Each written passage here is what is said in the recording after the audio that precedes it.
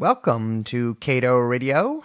I am your host, Mr. Mercantile. I am joined here by my lady slave, Lady L, she's called. Hello, so nice to see you again. They call her the woman in green because she's such a dedicated fan of those greenbacks. And they call me the man with the golden fun because it's such fun to hear me talk about the return to the gold standard. Does Kato have a podcasting arm? Yeah, it does. Really? It's actually, it's huge. Yeah. What? Cumtown's on it. No. Cumtown is a Kato, no, a lot of people don't know this. Cumtown's a Kato podcast. I mean, that makes sense. They don't take advertising dollars. Absolutely, they do take advertising. Oh wait, that's right, they do. Yes, they do. I believe even on their Patreon episodes, which is how I knew it was a Kato podcast. I'm absolutely everything is a podcast now. I mean, yeah, I guess they have all those. Every libertarian media outlet has its own podcast. Is there a the Federalist podcast? 100% has to be. I think Molly Hemingway might do it. Dang, we should listen to that. Liz, I don't know if you remember, but for our Maps episode, I listened to a literal pedophile podcast. Yeah. So there's no everything. It's so easy for other people apparently to you know make what we call that?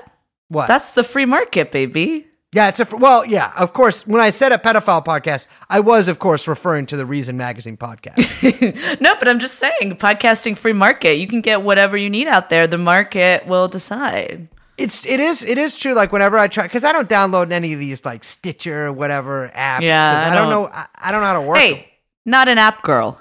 That phrase I learned recently. Full entree. Yeah, that user interface thing.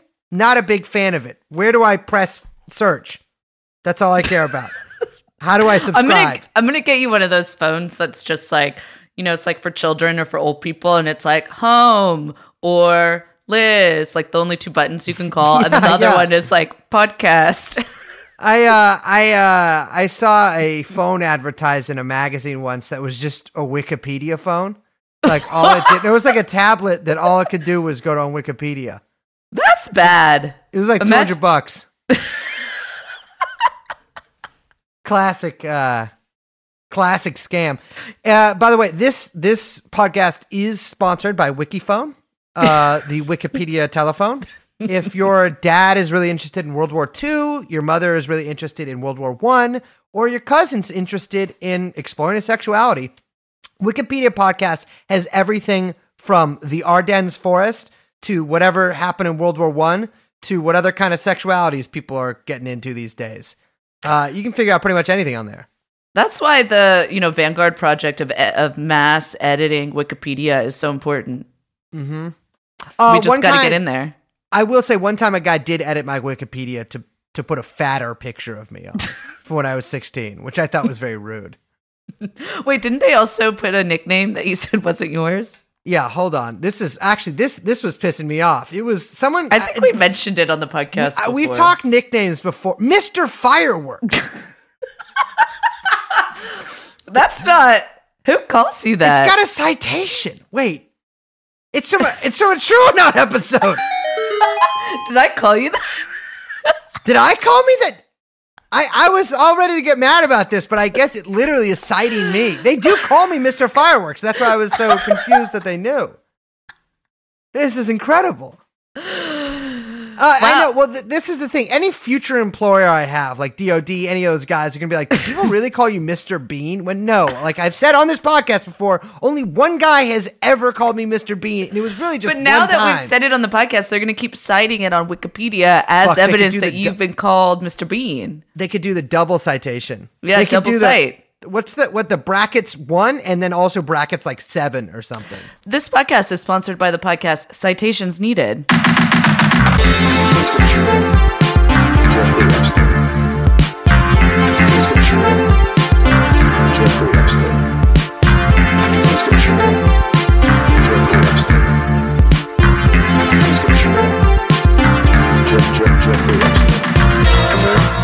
Come here. Jeffrey Epstein. Why don't you Hey, start Liz. us off? Okay. Well, I was just trying before you interrupted me. Hey, Liz. Hey, Hi. cool. Don't cut that, by the way. Don't cut that. You see the kind of shit I get on this show. Brace is so mean to me. Whoa. I want to set the stage for our listeners right here. Liz right now is in a beautiful, I assume, well-lit room. Sunlight, well, really terrible smoky air behind her. Lights on everywhere. And do you know where Brace is sitting? Brace is in a pitch black room right now. That is correct. A hovel. Whoa. Hey. The room, it's the same room. It's just there's no lights on. So listeners may have noticed a high-pitched whine whenever I tried to speak in the past 2 episodes. That was not just his regular voice. Oh, fuck you. Listeners, I will give you another peek behind the curtain. I was going to say right there, and no, that wasn't Liz. It was a different high-pitched whine. I was going to say and better yet, than that. Someone got there first. Wow. This is... Yeah, the tables have turned on old Mr. Fireworks. Yeah, perhaps there's a new Lady Fireworks in the house. So you may have put the gun down. Okay. So you may have noticed that whining noise and been like, "Damn, that sounds a lot like Liz." Let's see if that one works. That doesn't work. But we'll let the listeners judge. But it was actually. We couldn't figure it out, and our producer was like, "Oh, maybe it's your computer." And yes, I do pirate a lot of DVDs off my computer, but not generally while we're recording. And we you tried gotta a lot shut of down stuff. LimeWire. It is 7:40 right now. We were trying to record at 7 p.m. It took us a long time to figure out what it was until young Chauncey told me, "Hey, turn the lights off." I turned the lights off, and guess what happened? No high pitch. Whining stops, and I'll tell you what. In my personal life, usually when I turn the lights off, the whining starts. Sorry, that was like I really preempted myself on that. I don't really know what to say next. Anyway, so I've had my lights on every single time we recorded an episode in this room since this podcast began. I mean, this is not a sustainable solution. This is miserable. Because frankly, I like to read books in the background. I do a sort of Ty Lopez speed reading thing when we record usually. And so in the past 3 weeks, essentially since the DHS list thing, my lights have been making a whining noise. Now, am I being gang stalked, regular stalked, or triple stalked, which is a special kind of stalking you get to when it's a Mr. Fireworks kind of thing. I don't know, but I'll tell you this. I'm making a gigantic sacrifice because I usually sort of mess with my fingers or play with a gun when we do this. And now I have to look at the notes and Liz's voice so I don't interrupt. Or Liz's all right. Her. Well, anyway, hello, welcome. This is TrueAnon, your week's TrueAnon. I'm going to start recording now, or timing it now too. So that 40-minute intro I just did doesn't count. I'm Liz. My name is Brace. We are joined by producer Young Chomsky, and this, just like Liz said, but I'm saying better, is TrueAnon. Man, it's going to be one of those episodes, isn't it? That's right. Listen, you made me, I will say this. Liz, how many pages of notes do we have for this episode? Like 40 pages. I'm supposed to be relaxing at home, thinking about whatever we talk about on the show. I can't remember, but instead, I have to read about the Koch brothers. Yeah. Well, sorry about that. It's all right, baby. Let's just get into it. Yeah, so before we get into those guys, basically, we actually have 40 pages of notes only on the post office. Yes. Because everyone's favorite institution, the post office, is in the news.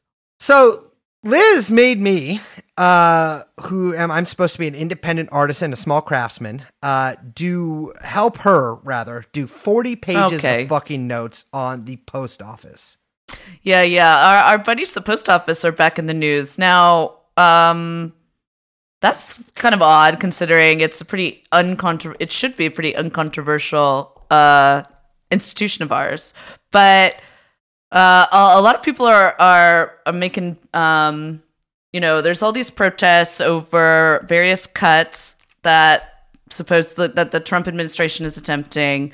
Various people filing lawsuits, various states filing lawsuits, trying to stop some of the reforms that are happening with the post office. But sort of like how we always kind of focus on this podcast, the recent developments with the post office in the news, including like seeing, every single person on Instagram posting about like save the post office, which is interesting, don't actually begin or end with the Trump administration, right? Like, this is a crisis that has been long brewing and actually been going on for a long time. Well, ever since Benjamin Franklin, who being from like whenever, the 1700s, I assume was pretty racist, started the post office, which obviously it follows would also probably be pretty racist, it's been racked with problems. They had the pony thing. They had, for some reason, the sleet, wind, and snow thing. That sounds I don't like that. But I found out quite a lot about that fucking post office during this. And unfortunately took probably too many notes on the post office specifically, because that's not all we're talking about. No, we have bigger fish to fry, but the post office is a great entry point there. So one of the things about the post office and its like recent troubles is you hear a lot in the news about how the post office is unprofitable, how it needs to be reformed. There's always editorials by various ghoulish-looking elder men in papers like the Wall Street Journal and the New York Times and New York Daily News and the Washington Post about how the USPS is bankrupt, how they need to restructure, we need cost cutting, and basically that's not entirely true. Yeah, so recent history on the post office. The post office, I guess, used to be a cabinet position, which I didn't know, till about 1970, when there was a giant postal strike, which was illegal and a wildcat strike. It started in New York. It fucking apparently sucked ass to be a postal worker in New York. I actually am not sure about that, because from my understanding, people I've met from New York like to complain a lot. So it could have been just a normal job that they just wanted to talk about. But they went on this giant wildcat strike because their pay didn't get raised, or rather it only got raised 4%, while Congress raised their own pay by about 50%. Now, the late 60s, early 70s were racked with inflation, and so their money was going less and less. Their turnover rate was something like 23%, and they went on I believe, the largest wildcat strike in the country's history, certainly the largest in the federal government's history. And what Congress did was they actually made the post office its own sort of public entity, right? And like to be run like a corporation. Now, postal workers are still not allowed to strike, but their union was able to have more bargaining, was given more bargaining power. And it was actually a pretty good job to have until things start getting a little shitty. I mean, it's still not a bad job, but the post office itself has faced some hard times. Particularly, I want to focus on this in 2006. Yeah, so 2006, this is, I think a lot of people probably know about this if they've been following the news with the post office, because it's been really drilled down. Resurrected. Yeah, resurrected by House Democrats in particular. But in 2006, during the Bush administration, Congress passed a bill that basically requires USPS to pre-fund all of its retirement benefits. Not just all of its retirement benefits for that year, but actually for 75 years in advance. Which is Psycho. Yeah, this is I believe it's the only company required to do so. Legally, and its competitors, which we'll get into in a second, the fact that it has competitors even in the first place, its competitors are legally required not to do that. Yeah, I mean, the thing about funding your pension 75 years in advance is that the post office went from making a pretty big profit, I guess you could call it, every year. They made money every year. It was more than solvent. Within 2 years was like billions of dollars in the red. And it's kind of continued to stay in the red ever since. Even though for the past 6 years, if they didn't have this insane 2006 law, they would have turned a profit every single year. Yeah, a good way to think of it is basically it amounts to, I think it was Dean Baker who put it, the economist Dean Baker, is that it basically amounts to about an 8% tax that they're legally required to pay that that other competitors are legally required not to. And so if you think about that in the context of just like any other, I mean, imagine like any other business being in that position while their competitors weren't in that position. And then people being like, well, wait a second, why aren't they turning a profit? I mean, it's ridiculous. It's totally ridiculous. There's just another little fine point is that another kind of like weird nail in the coffin with it was that the bill required USPS to invest those retiree bonds or retiree funds exclusively in government bonds, which is, a safe and good idea, but also basically guarantees like zero return on their retirement benefits. So it's basically like, or it's retirement funds, so like literally like no other company would be doing this. Yeah, it's pretty incredible. Like I can't stress enough how strange it is, but it's not really like that weird that they did it because the post office has been, I don't know if I'm using this word correctly because to be completely honest with you, Liz, please don't listen to this part. I only know this word from Dungeons and Dragons from when I was 12. What? A bug. So it's someone put that in the Wikipedia. That's a role-playing game you play like when you're don't have a lot of friends, and sometimes you write the adventures by yourself. And then also play them by yourself too, and just make the rolls for every character. That's cute, it's true. Grace. But anyways, that's just like a theoretical thing. So for instance, the thing is, the post office has been in the crosshairs of some of the sickest fucking individuals in this country's very sick individual-filled history. Basically, certainly since the 1970s, and since libertarianism got a rise, and a couple of those guys who have really taken a dislike to the post office are David and Charles Koch, and they have basically declared all-out war against the post office. Now, it's not just the post office they hate. We'll get more into this later. They hate the EPA. They hate, literally, they hate every single part of the government, which I do too, but for good reasons. They essentially vowed to destroy it via privatizing it. Well, a good question to ask is why do they want to privatize the post office? Because I think sometimes people hear this and they think like, oh, of course they want to privatize it because business, and they don't kind of like think through the next steps. And there's like a couple things to know about the post office that are really important. So yes, there's business opportunities in terms of like, with private firms, UPS, FedEx. There's a massive global logistics market. Not outside of those two firms, UPS and FedEx. There are like global logistics companies that stand to make a lot of money taking on some of those contracts. And, it would also open up a lot of opportunity, as we've talked about on this podcast, for private equity consultants, right? You've got Deloitte and McKinsey, basically foaming at the mouth to get in there to restructure and AKA sell off and then make, a ton of consultant money and bonuses on that opportunity. But one thing that doesn't go talked about with the post office that's really key is that it owns a massive real estate portfolio by virtue of literally being the post office. Like, think about it. Like, the post office has been around for so long. These are not just, key real estate properties in literally every town in America that have been, but also in many cases, like historical properties with that come with a great price tag. So Liz sent me an article by some real sick fucking weirdo about this very thing.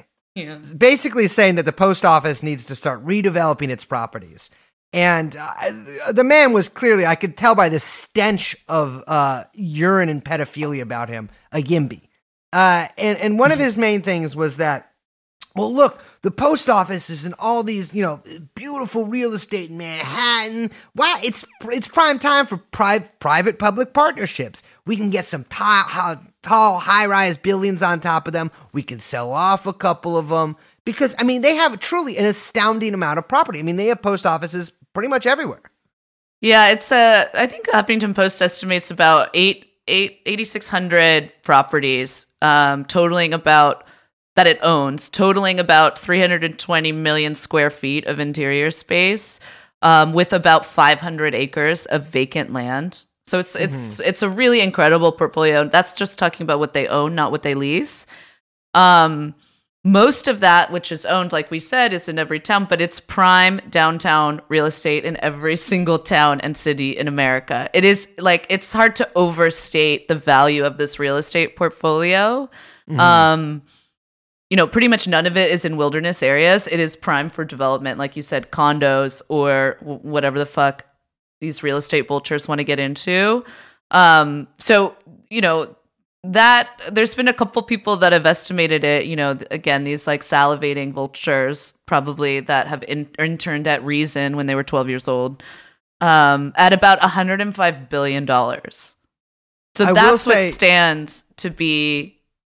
That's what we're really talking about here is the property portfolio, $105 billion. Well, I think in one way, but I do think it's also an ideological project for a lot of people as well. Yes, and we're going to definitely get into that for sure. But I think that it is important to really drive home some of the stuff with the real estate because it really does not get remarked on in the mainstream media. I really don't see a lot of people talking about this, mostly because it would, it's not as exciting or ritzy as just suggesting that it's only singularly Trump that's after, putting in his own cronies or whatever. But, in actuality, everyone's hands are all over this, Democrats and Republicans alike, because they're all also friends to the fire industries and the real estate developers. Well, just in California, the real estate lobby is by far the biggest lobby in the state. Yeah. And it's and Democrats, in a lot of, I will say Republicans have certainly been much more forceful with a lot of this stuff. But in pretty much every Democrat-run big city, which is most big cities, the real estate lobby is by far one of the most powerful lobbies there is. And the post office is, of course, itself legally barred from lobbying. Yes. Isn't that fun? Mm-hmm. And one of my favorite quotes by Audre Lorde is, "Lobbying is the language of the unheard." Absolutely. I want you guys to meditate on that. Well, we should come back to that because that actually basically is United States law.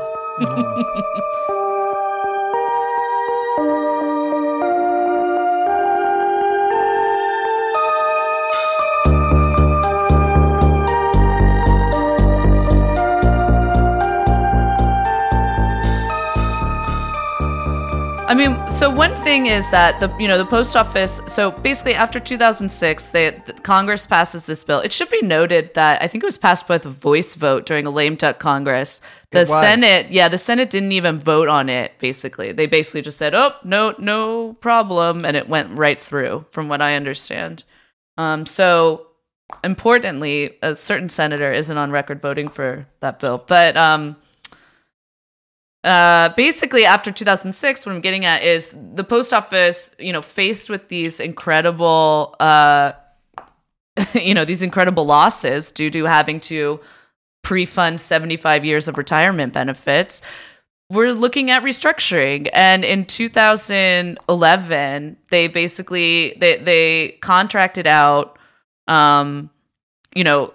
with a real estate holding company, looking at selling off some of their properties, subleasing out some of their properties, to generate income, right?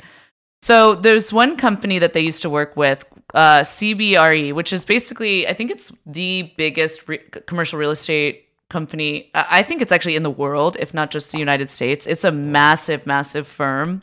That's right, baby. Yeah, I used to intern there. Yeah, CB Richard Ellis is its full name, but we'll just say CBRE. So this contract with CBRE was basically rife with controversy. The Inspector General of the Post Office issued like several critical reports over the years, basically recommending to terminate the contract. They awarded it in the first place because, like I said, they were being forced to increase the revenues by selling off a bunch of these properties.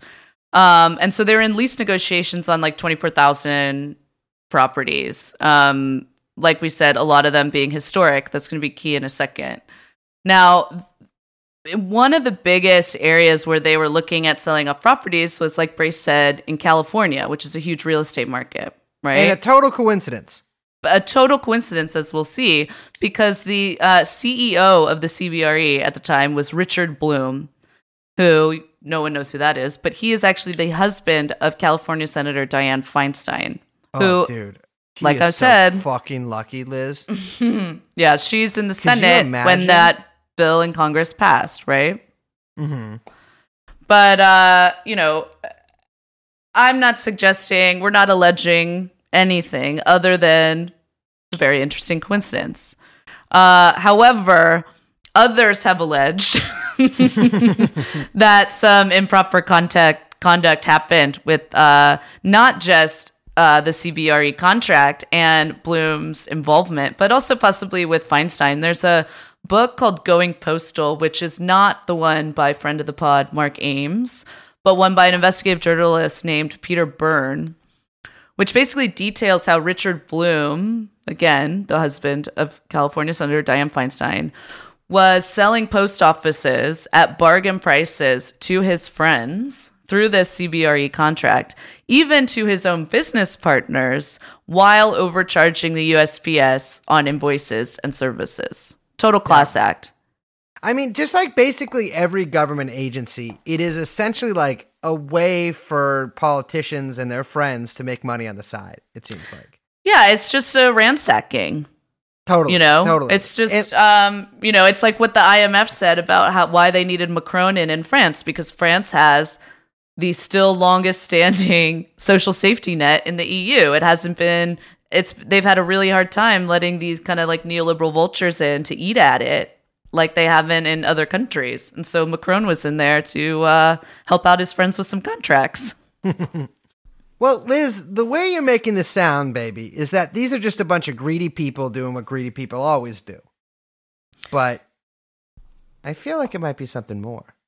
Yeah, I mean, that's the thing. So, it's not just that this is typical Washington business or typical asshole businessman ransacking anything. Like Brace said, or teased at the beginning of this episode, there's actually a much larger ideological project underway here.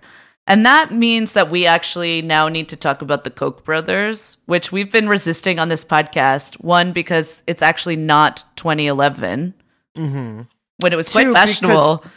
We are, I mean, all joking aside, I do take money from them.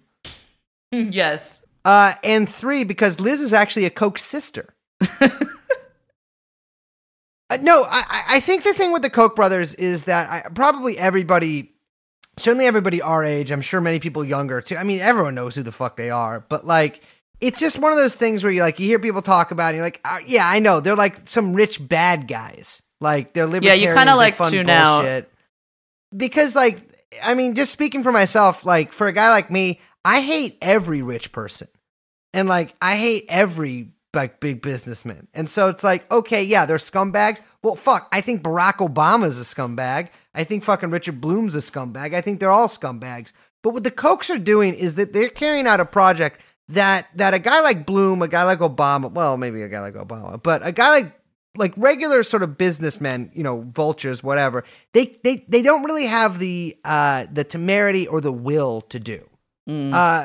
Because from what I'm getting from everything we've been reading is that, and I did know this, but like now this is very much reinforced, is that there has been over the past, I don't know, well, really over the past 70 years, but concertedly over the past 40, 50 years. 50, yeah. A really, really in-depth, strong, well-funded plot to essentially overturn the United States of America.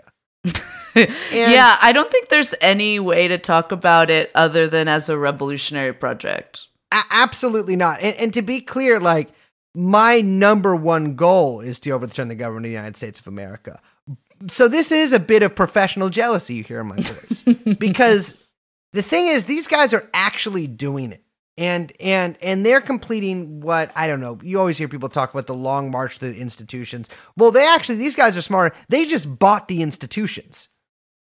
And which we'll get into in a sec, but like it is, I can't say enough. Like this is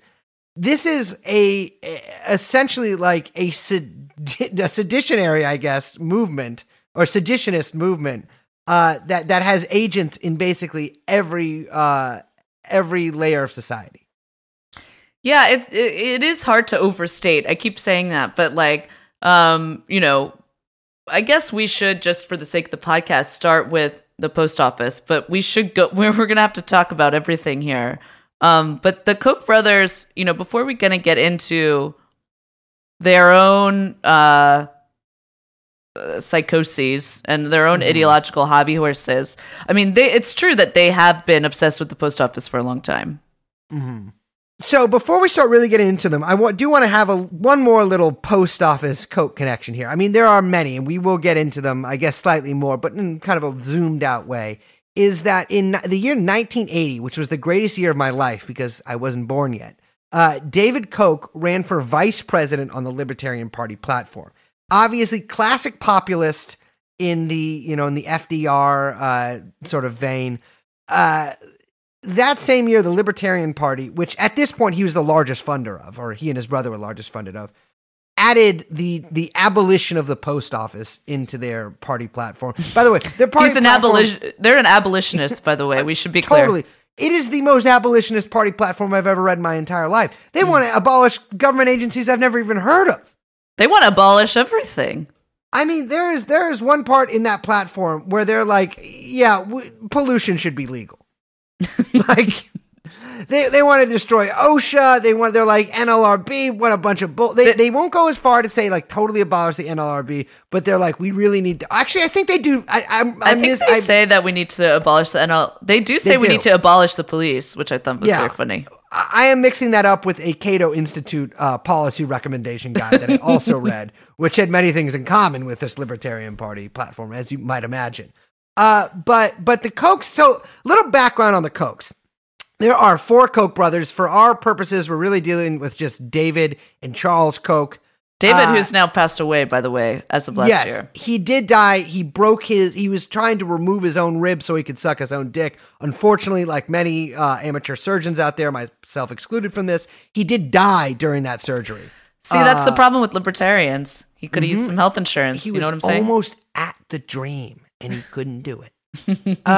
So they're descended from this real piece of shit named Fred Koch. And Fred Koch got his start, much like I did. Well, he really got his start stealing this idea. This was a little too complicated for me to really get into. But he like kind of might have yoinked this idea for some kind of process called cracking, which he then sold to the Soviet Union. He went over there in the 1930s. And worked as an oil man there, was paid pretty well, and came back, and a virulent anti-communist. And then, with that in mind, partners with this guy named William Rhodes Davis, who is Abwehr Agent C80. And now, Abwehr is German intelligence. Or rather, I should be specific, the Nazi military intelligence. Or I believe it actually might have been technically naval intelligence. But it was really one of the main intelligence agencies of the German military. He wasn't a spy, but he was more like an agent of influence. Fred Koch partners with him, goes to Hamburg, and with the personal approval of one Adolf Hitler, constructs a refinery, which fueled the German war effort. I mean, this was a major refinery. And all the fellas out there probably know the German army had quite a few problems with oil. I mean, that's why they tried to go down to the Caucasus, even though they kind of fucked that up by going to Stalingrad, blah, blah, blah. To be honest with you, maybe it's a good thing that he did it because they got a little overconfident with the oil, managed to drive those things all the way down to the Caucasus. Bam, ran out of gas. You're fucked. Anyways, so he makes a shit ton more money from that. Starts this large oil company and fucks a woman and has 4 horrible sons. I don't know. Tale the as woman's old name. as time. Who gives a shit? Hope she's dead too. Who fucking cares? Someday all these people will be. Great. He also starts a little organization called The John Birch Society. Now, for those of you who don't know, the John Birch Society is one of the weirdest fucking. Actually, you know what? Honestly, We're lifetime members. It's among the least weird anti-communist societies in American history. But all of that insane right-wing, like really crazy conspiracy stuff, a lot of that had its genesis in the Birch Society. Fred Koch really instills anti-communist values into his kids. He's a libertarian, but like not so smart as his sons. However, his sons do begin attending these things called the Freedom Schools. Now, the Freedom Schools were basically, fans of sort of communist history will remember, there used to be party schools for the Communist Party. You'd go up to upstate New York or whatever for 6 months. They would teach you about what work means and stuff. I don't know what they taught there, but, the ideological things. Well, these were essentially right-wing versions of that. And they were started by a guy named Robert Lefebvre. Robert Lefebvre was a DJ. Lefebvre. No, it's Lefebvre. It's Lefebvre. Is it? I thought it was Lefebvre too, because I know a guy with the last name Lefebvre, but it's Lefebvre. Terrible pronunciation. Actually, I will say the author of the article said it's pronounced Lefebvre. So, my thoughts on name pronunciations. Whatever they say goes. Something I thought was really interesting about this guy, and that he sort of has in common with other sort of people we've talked about, specifically on the Spider Network series, the most recent installments we just did, was that he was for a period of his life a follower of the I Am movement, started by a guy named Guy Ballard and his wife, who went by Daddy and Mama Ballard. They're otherwise known as the Great White Brotherhood or the spiritual hierarchy on Earth. However, magic users out there will be thrilled to know that it refers to white magic, not white skin. Anyways, karmic law prevents these people. Guy Ballard is the first of the ascended masters, and karmic law prevents him from actually walking the earth in his regular form. He has to take the form of a guy like Guy Ballard. This is from, and I'm sorry, you'll have to forgive me on this. We gotta get into this magic a little bit here. This is the man who taught Charles and David Koch everything they know. This is the guy who got them their start.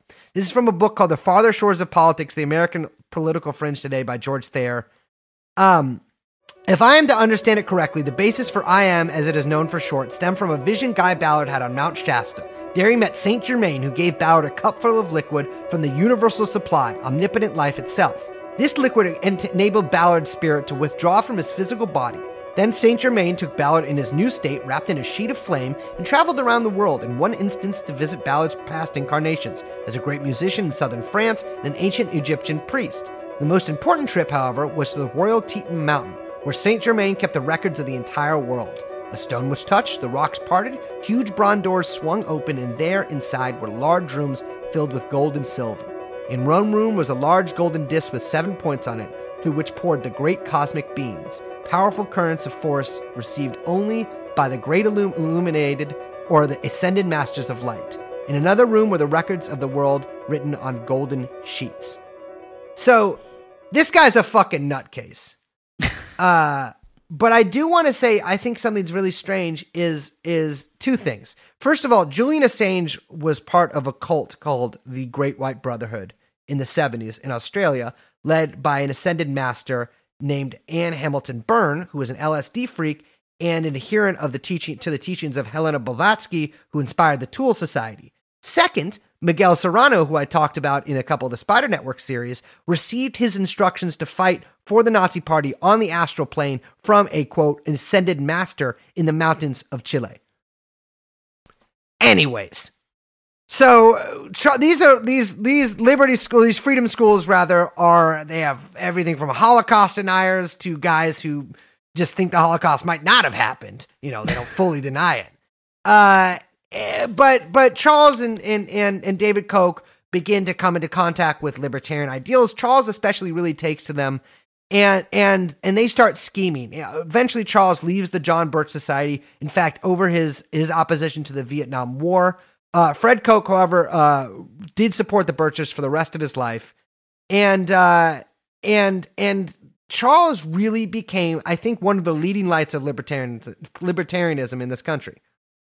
Yeah, absolutely. We should probably say too that, when we're talking about the Kochs and their ideology, we should also mention what is commonly called the Kochtopus, really is a massive, massive organization. So the two brothers, it's really the two brothers that we're focusing on, but, they're getting most of their profits, right, from its oil, gas, refining, fracking, mass fertilizers, forest products, mass commodity speculation, oil derivatives, just shitbag, top-tier capitalist scum shit, right? Yeah, it's everything like an evil company does, they do. Yeah, absolutely. But what happens next is where it gets really complicated, because from there, they funnel basically all of their profits into all these different arms through which they carry out their political and what we're going to talk about, basically their ideological project. So they've got, there's different sort of foundations at the head of it. You talk about the Charles Koch Foundation, the Koch Family Philanthropy Foundation, Americans for Prosperity, maybe you've heard of, Freedom Partners, all these bullshit names, right? And those quote unquote philanthropic organizations then funnel those profits down through other arms. So you've got the think tank arms, which are the people in charge of writing every single public policy recommendation in Washington, D.C. You've got Cato, perhaps you've heard of them, Heritage Foundation, Institute for Humane Studies, CIE, Manhattan Institute, Mercatus Center, more on them in a second, the NCPA, AIE. These are all Koch industry, right? Yeah. Not only do you have then the think tanks, but you've got on the other, imagine an octopus, right? Now we got another tentacle. Now you've got what you could call the AstroTurf organizations, which really start pumping up, as we've covered on this podcast with the Tea Party. And actually, friends of the pod, Mark Ames and Yasha Levine, did a lot of great work reporting the Koch's influence on Tea Party AstroTurf protests in the mid-aughts during the Obama administration, and they got a lot of shit for it at the time. And then there was a bunch of mea culpas from some journalists. Funny enough, a lot of those journalists, who might be also listening to this podcast right now, also took Koch money at one point, but that's okay. So you got the AstroTurf orgs, things like the NRA, Americans for Prosperity, the National Right to Life, the fucking Federalist Society. We've talked about them a lot. Freedom Works. Yeah. All these kind of organizations have these generic names. Generation Opportunity, American Commitment, National Review Institute. They just, Identity Europa. Yeah. So then you got another tentacle, right? Then you got the lobbyist arms. And these especially are accountants, tax attorneys, and lawyers, everyone's favorite. And this is where you get an organization called ALEC, which I think we'll get into maybe a little, if we've got time, a little more in depth, as well as the U.S. Chamber of Commerce, which is a big power player here. Mm-hmm. Then you've got the congressional collaborators and all of the money they funnel into congressional campaigns, not just in Congress, but we should talk about state legislatures, mayors, governors, and even fucking dog catchers, right? I mean, famously, just to give an example, in this town, I believe it's called Wakeford School District. But this is a school district, and I think it was North Carolina. I watched a documentary on it kind of long time ago, so forgive me if I'm a little hazy.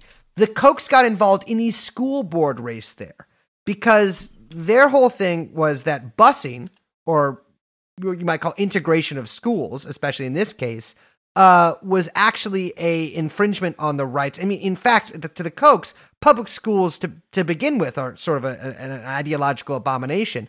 But this documentary, I believe Koch brothers Exposed, did a really wonderful job of showing they actually just cribbed the same exact language from George Wallace around school choice, around busing, around this forced, as they call it, forced integration, and recycled it, decades and decades later. And in fact, this has become sort of like a big movement. And we see this in the charter school thing too, is this sort of desegregation or rather resegregation of schools. And for the Kochs who, you think these guys love freedom, have been absolutely helping lead the charge on that. And they funded these school board candidates to the tunes of like hundreds of thousands of dollars. Yeah, I mean, we should get into this. Maybe this is like this episode's gonna have to go long, but we should get into the school choice thing because that's a really important part of their ideological project. But so yeah, you've got these congressional and legal and political collaborators. You've got big names, of course, everyone knows Mitch McConnell, Ted Cruz, etc. But like Scott we said, Walker. Yeah, Scott Walker, Paul Ryan, don't forget. And, if you thought them funding the Tea Party under Obama was bad, just wait until you see what happens when Q people start getting Koch money, in case that's not already happening. I would say that Q people don't need to, because I think you can really draw a straight line from a lot of the sort of nuttier Tea Party stuff, of which there was a lot, straight to the Q people.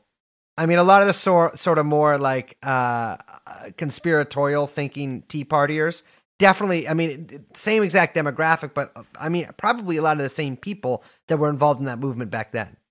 Absolutely. But you'll see them popping up more and more in actual, like, in government positions when they're backed by the Koch brothers. Well, Koch brother, I guess. It's so weird that he's dead. But he's alive in spirit and in funding. And then, another arm, of course, is the law and the amount of money, not just in lobbyists that's poured in, but also in actually, courting justices, nominating justices, Federalist Society, and working on that entire project. And then the final kind of pillar, or there's, I guess, two more pillars, really, two more arms. You've got the media and their shills. You've got massive publications and journalists that they work with, and so many things. And you've got academia, and the money in academia is remarkable. It really cannot be overstated, like how much Koch money has poured into primarily economics departments, but it's rapidly and has rapidly expanded across other social sciences departments. The most obvious glaring case is with George Mason University. Now, George Mason University is, of course, known as a kind of libertarian university, but it should be, like, to be clear, George Mason University is a public university. It is public Virginia University. Like, it is not a private university, right? But at George Mason alone, over $150 million that we know of was donated between 2005 and 2015. And just in 2018, there's a huge scandal because basically after Antonin Scalia's death, of course, who was, again, a great friend to the Kochs. Mm-hmm. A friend of the pod as well. Also tried to suck his own dick and died. I kind of actually do think that there was something funny with the mistress. And that's like do? why he died. Yeah, I have a he, whole theory about it. Thought he was because smothered, right? Yeah, there was no autopsy, which I find very interesting. Anyway, that's a different podcast. Mm-hmm. Yeah, I have theories about that. But anyway, so George Mason University, they got in some hot water by the students and a bunch of student activist groups because in 2018, they accepted a Koch donation of 10 million plus an anonymous donation of 20 million in order to rename the law school the Antonin Scalia School of Law. I want to just note too that abbreviation is ASSOL. Oh, that's incredible. Which I feel like someone should have seen that coming. It's literally the law school is named Asshole. Let me ask you this, and I'm not trying to get into any, ethnicity talk here. What kind of name is Antonin? Italian. No? Anthony's Italian. Tony. I don't know if he went by Tony. Anyway, it's like Shakespeare trying to do Italy. It's a bunch of bullshit. Someone's really got to look into that guy. Anyway, so allegedly all this money was earmarked, quote, formally for, quote, scholarships, right? Mm-hmm. But there were like massive student protests about taking this money, like quite large. And the George Mason University provost, S. David Wu, claimed that the entire $30 million was for scholarships, nothing else, no strings attached. And yet student activists filed a FOIA suit, which very cutely is called a V-FOIA suit in Virginia, because it's the state of Virginia. No jokes, Brace. And okay, look, can I just make one real quick? No. The real V-FOIA I got to file is, I think that like probably 70% of girls don't know where the P comes from. Okay. Because I've asked, and a lot just like kind of stumble. I'm like, they're like, oh, you don't know? I'm like, no, you don't either. All right. Anyway, Sorry, so as a result of this V-FOIA suit, they obtained emails detailing that actually there were very rigorous negotiations between the school and the Koch brothers. Classic. And including a very overwhelming role by the Federalist Society itself. Including stipulations of how designated representatives would have input into hiring decisions at the university. So basically saying, we're giving you this money, but we're going to tell you who's being hired at your university. And they agreed to it, right? Well, that's the thing with, I think, a lot of economics departments sort of across the country. What the Kochs do and what other groups like the Koch brothers do, but really the Koch brothers are really good at this, is they start like centers at schools. Like there's the Hoover Institute at Stanford. Right. And you know, they have all this shit at George Mason. George Mason. Exactly. And they start running departments. Like they will actually fund professors, because these guys, like, they're not just funding top level shit. They're funding like mid-level and lower level shit too. And so what you have is you know, people talk a lot, again, like about the long march to the institutions. Well, like they buy the institution and they put all their guys in there. And what they have is a incredibly fringe economic ideology that is becoming more and more mainstream, which I'm getting ahead of myself. Sorry, go on. Well, no, I mean, it's, you know, and this isn't going away. Like, I think it was just yesterday, Naked Capitalism reported on Tufts University accepting another public policy, like you say, public policy center being established at Tufts University by the Koch brothers. And the thing is that all these universities are so hard up now because of COVID. Mm-hmm. And they've got even more declining, you know, profits, however we want to call it. They're even more privatized and held to investors. They're even more tied up in, you know, God knows what in the stock market and all this stuff. And so there's only going to be more and more opportunity for these vultures to come in. And like you said, there's a real ideological project at work here. It's not just, oh, where we can put our money and, oh, we're going to funnel it to the academies. Like, no. There's a reason why what you learn in the academies is what you learn in the academies, right? Mm-hmm. I mean, economics degrees, or studying economics rather, is an ideological project. It's not like a scientific project in a lot of these places. At these places, yeah. As a Marxist, I would disagree with that, but that's what I'm saying. Like economics departments are filled with that kind of shit. Well, you know, there was that book, Democracy in Chains by Nancy and McLean from Duke that came out a couple years ago. Maybe it was longer than a couple years ago. I can't remember. But that really detailed a lot of the kind of ideological thrust of the academic takeover, or not just the takeover of what they're teaching, but actually the drive to privatize schools. And, you know, she really details the very close relationship between Buchanan, who wasn't really talked about very much, but who is very much an American titan in the kind of neoliberal. Are you talking about Pat? No, James Buchanan. Oh, okay. The neoliberal or libertarian, radical liberal. You know, a lot of these things get fuzzy for me depending on what we're talking about. Revolution that takes place in America. We talk a lot about UChicago and the Hardy boys over at UChicago who, you know, as we've talked about, went all throughout South America, ravaging it. But, you know, Buchanan at Virginia, at George Mason, was another big center of this. And this is what McLean finds out is when she's going through all this correspondence that Buchanan and Charles Koch had a real close working relationship. And Buchanan is, I mean, when we talk about fringe, he's a fringe. he sees the world even more dystopian than Adam Smith. I think at one point he said each person seeks mastery over a world of slaves. That is the human drive. Wait, is that true? That's what Buchanan thinks, that the world is just makers and takers. God damn. I am definitely a taker then. Wow. Yeah, but so his big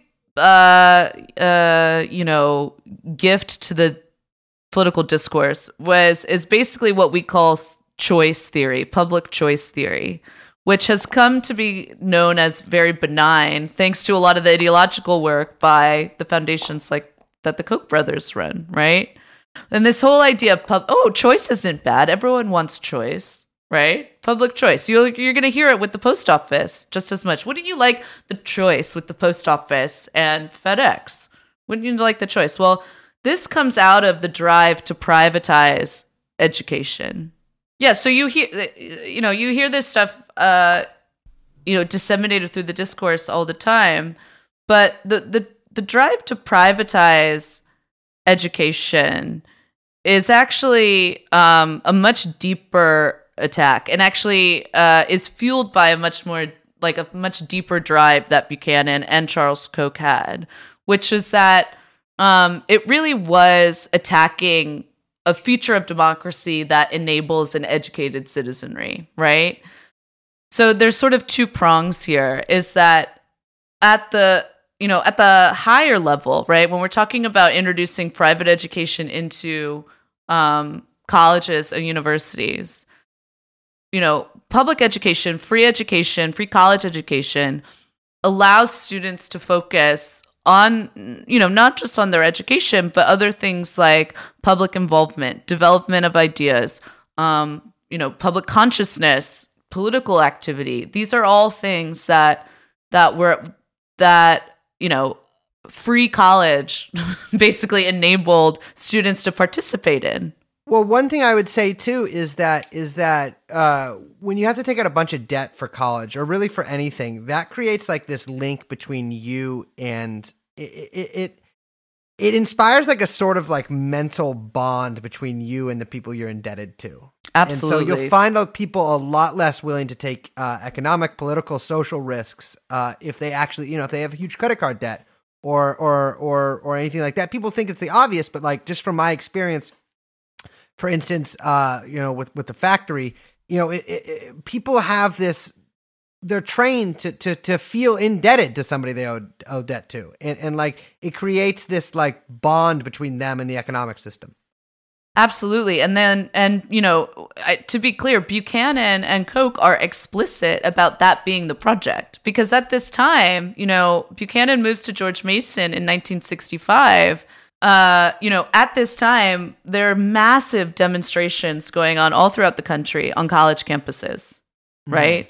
There's massive social upheaval with the civil rights movement. There was just, one of Buchanan's explicit projects is overturning and challenging Brown versus Board of Education. Why?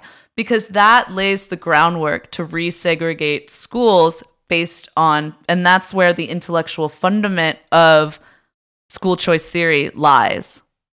Right? I mean, there's a reason these people are so fucking obsessed with schools, because like you're saying that, the 1970s, especially the 1960s, I mean, campuses were in an uproar everywhere.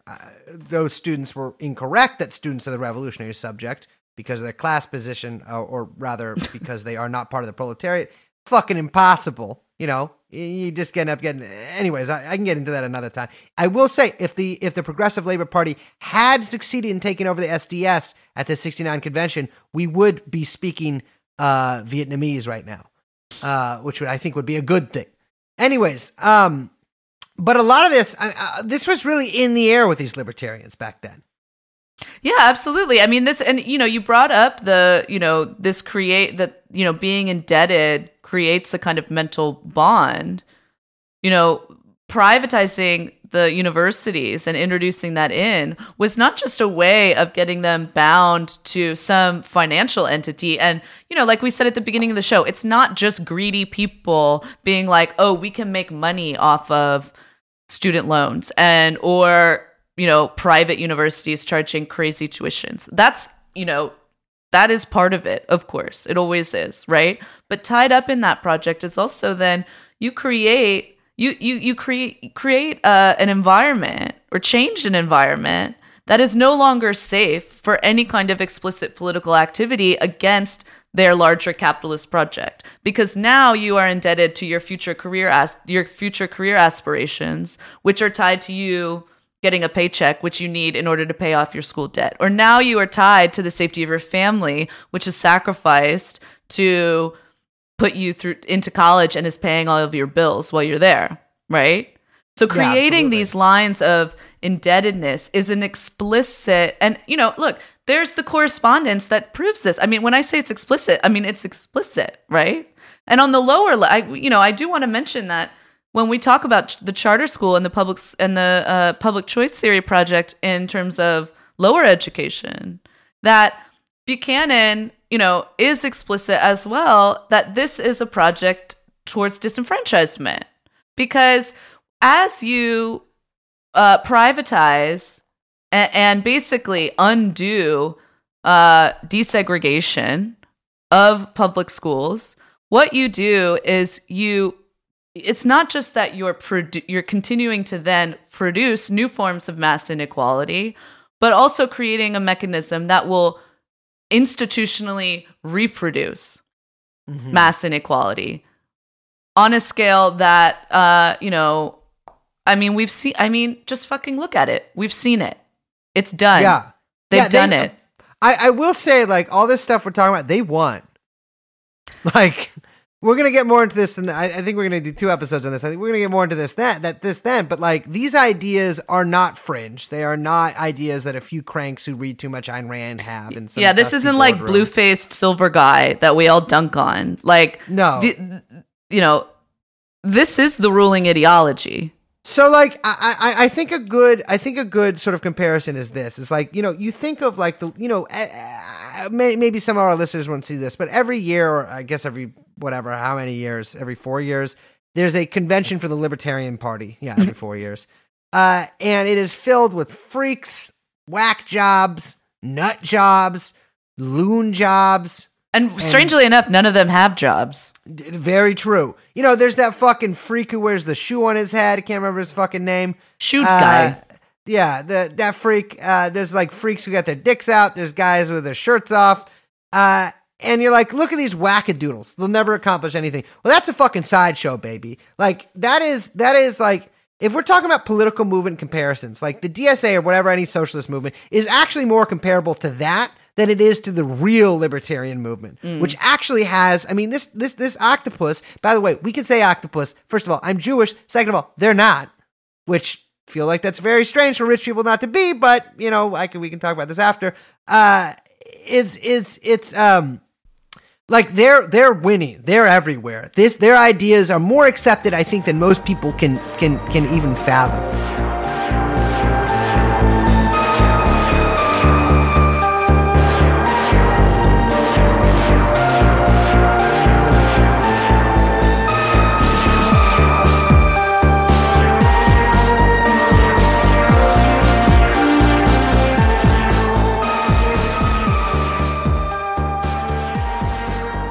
So I do want to kind of end on this. It has been just over, I think just by about 4 days, 49 years since the Powell memo was put forth into this world. And this thing has really been like, there was I believe there was the Dimitrov letter that the British forged after World War I to sort of show that communists were fomenting revolution in Britain. It was obvious, it was fake. But it was like a forged letter by British intelligence to show that Georgy Dimitrov, the head of the Communist International, was instructing British workers to sabotage the British economy. God willing, he had been doing that. He was not. But this is like if the Dimitrov letter was real, and then they actually did it too. So who is this fucking guy? Well, so we should say, I think it's even more apt to call it a manifesto, because that's how politically powerful this is. So this is, Louis Franklin Powell Jr. He wrote this on behalf of the Chamber of Commerce. I think it was like 2 years later, he was nominated for the Supreme Court by Richard Nixon. So this is, he's a big time lawyer. This is, he's a big deal guy in American politics. 2 months before he was nominated to the Supreme Court by Nixon. So even more big deal. But he wrote this in 1971. Basically, the Chamber of Commerce was looking around, like we've mentioned, 60s through the late 60s, early 70s, just complete chaos in the streets in America that in a way that I don't think millennials truly understand. Way more insane than it is right now. Like not even comparable, really. Not comparable at all whatsoever in any way. Plus, everyone looked cool. Yeah, plus it had been, not comparable at all. But anyway, so, the kind of like business objectives or business, businessmen, capitalists, ideology was losing steam, and they felt like they weren't, it was 1971 and they were looking down at a future, and the Chamber of Commerce and these capitalists and saying, what the hell do we do? We're unpopular. How do we fix this? And what you basically have is what you can call a revolutionary manifesto, or as it may be, a counter-revolutionary manifesto. You can make the argument. So I'm just going to read from a couple points that I think, are important to kind of hammer in. The most disquieting voices joining the chorus of criticism come from perfectly respectable elements of society, from the college campus, the pulpit, the media, the intellectual and literary journals, the arts and sciences, and from politicians. In most of these groups, the movement against the system, and they would be talking of themselves as the system, again, as capitalists, is participated in only by minorities. Yet these often are the most articulate, the most vocal, the most prolific in their writing and speaking. The campuses from which much of the criticism emanates are supported by 1, tax funds generated largely from American business, and 2, contributions from capital funds controlled or generated by American business. Most of the media, including the national TV systems, are owned and theoretically controlled by corporations which depend on profits and the enterprise system to survive. What specifically should be done? The first essential, a prerequisite to any effective action, is for businessmen to confront this problem as a primary responsibility of corporate management. The day is long past when the chief executive officer of a major corporation discharges his responsibility by maintaining a satisfactory growth of profits, with due regard to corporations' public and social responsibilities. If our system is to survive, top management must be equally concerned with protecting and preserving the system itself. This involves far more than an increased emphasis on, quote, public relations or, quote, governmental affairs. Strength lies in organization, in careful, long-range planning and implementation, in consistency of action over an indefinite period of years, in the scale of financing available only through joint effort, and in the political power available only through united action and national organizations. Wow. Fantastic. Yeah, it's a really long manifesto, right? He basically says, he lays out all, we'll link to it. He lays out all these different arenas of which businesses need to reassert themselves. He lays out the media. He lays out academia. He lays out public policy. He lays out the legal realm. He talks about how they need to reinvigorate shareholders as rights-holding citizens, basically, of corporations. We'll get into how that has that is just how people think now, right? And this manifesto really is credited with inspiring the founding of the Heritage, of Cato, of the Manhattan Institute. And you've got people like the Koch brothers, but others as well, reading this and saying, you're right, we need to unite. We need to create a vast network. We're looking at a decades-long project of waging a war on the American people to get what we want and done, to complete our revolution. What do we need to do? And they fucking did it.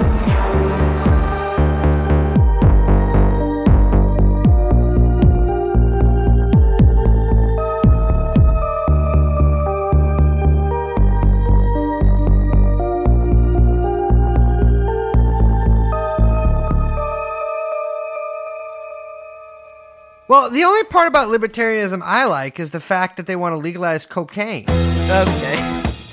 I'll tell you what, I've read none of this. You know, Liz, baby, you always talk about the bad parts about it. What about the good parts? I don't know any good parts. Well, we could end the war on drugs in one fell swoop. My friend Buck 50 could go. I think actually he's dead, but I can't remember any other coke dealers. It's been a long time since I've done coke. Those guys could all go straight, get legal, set up pharmacies.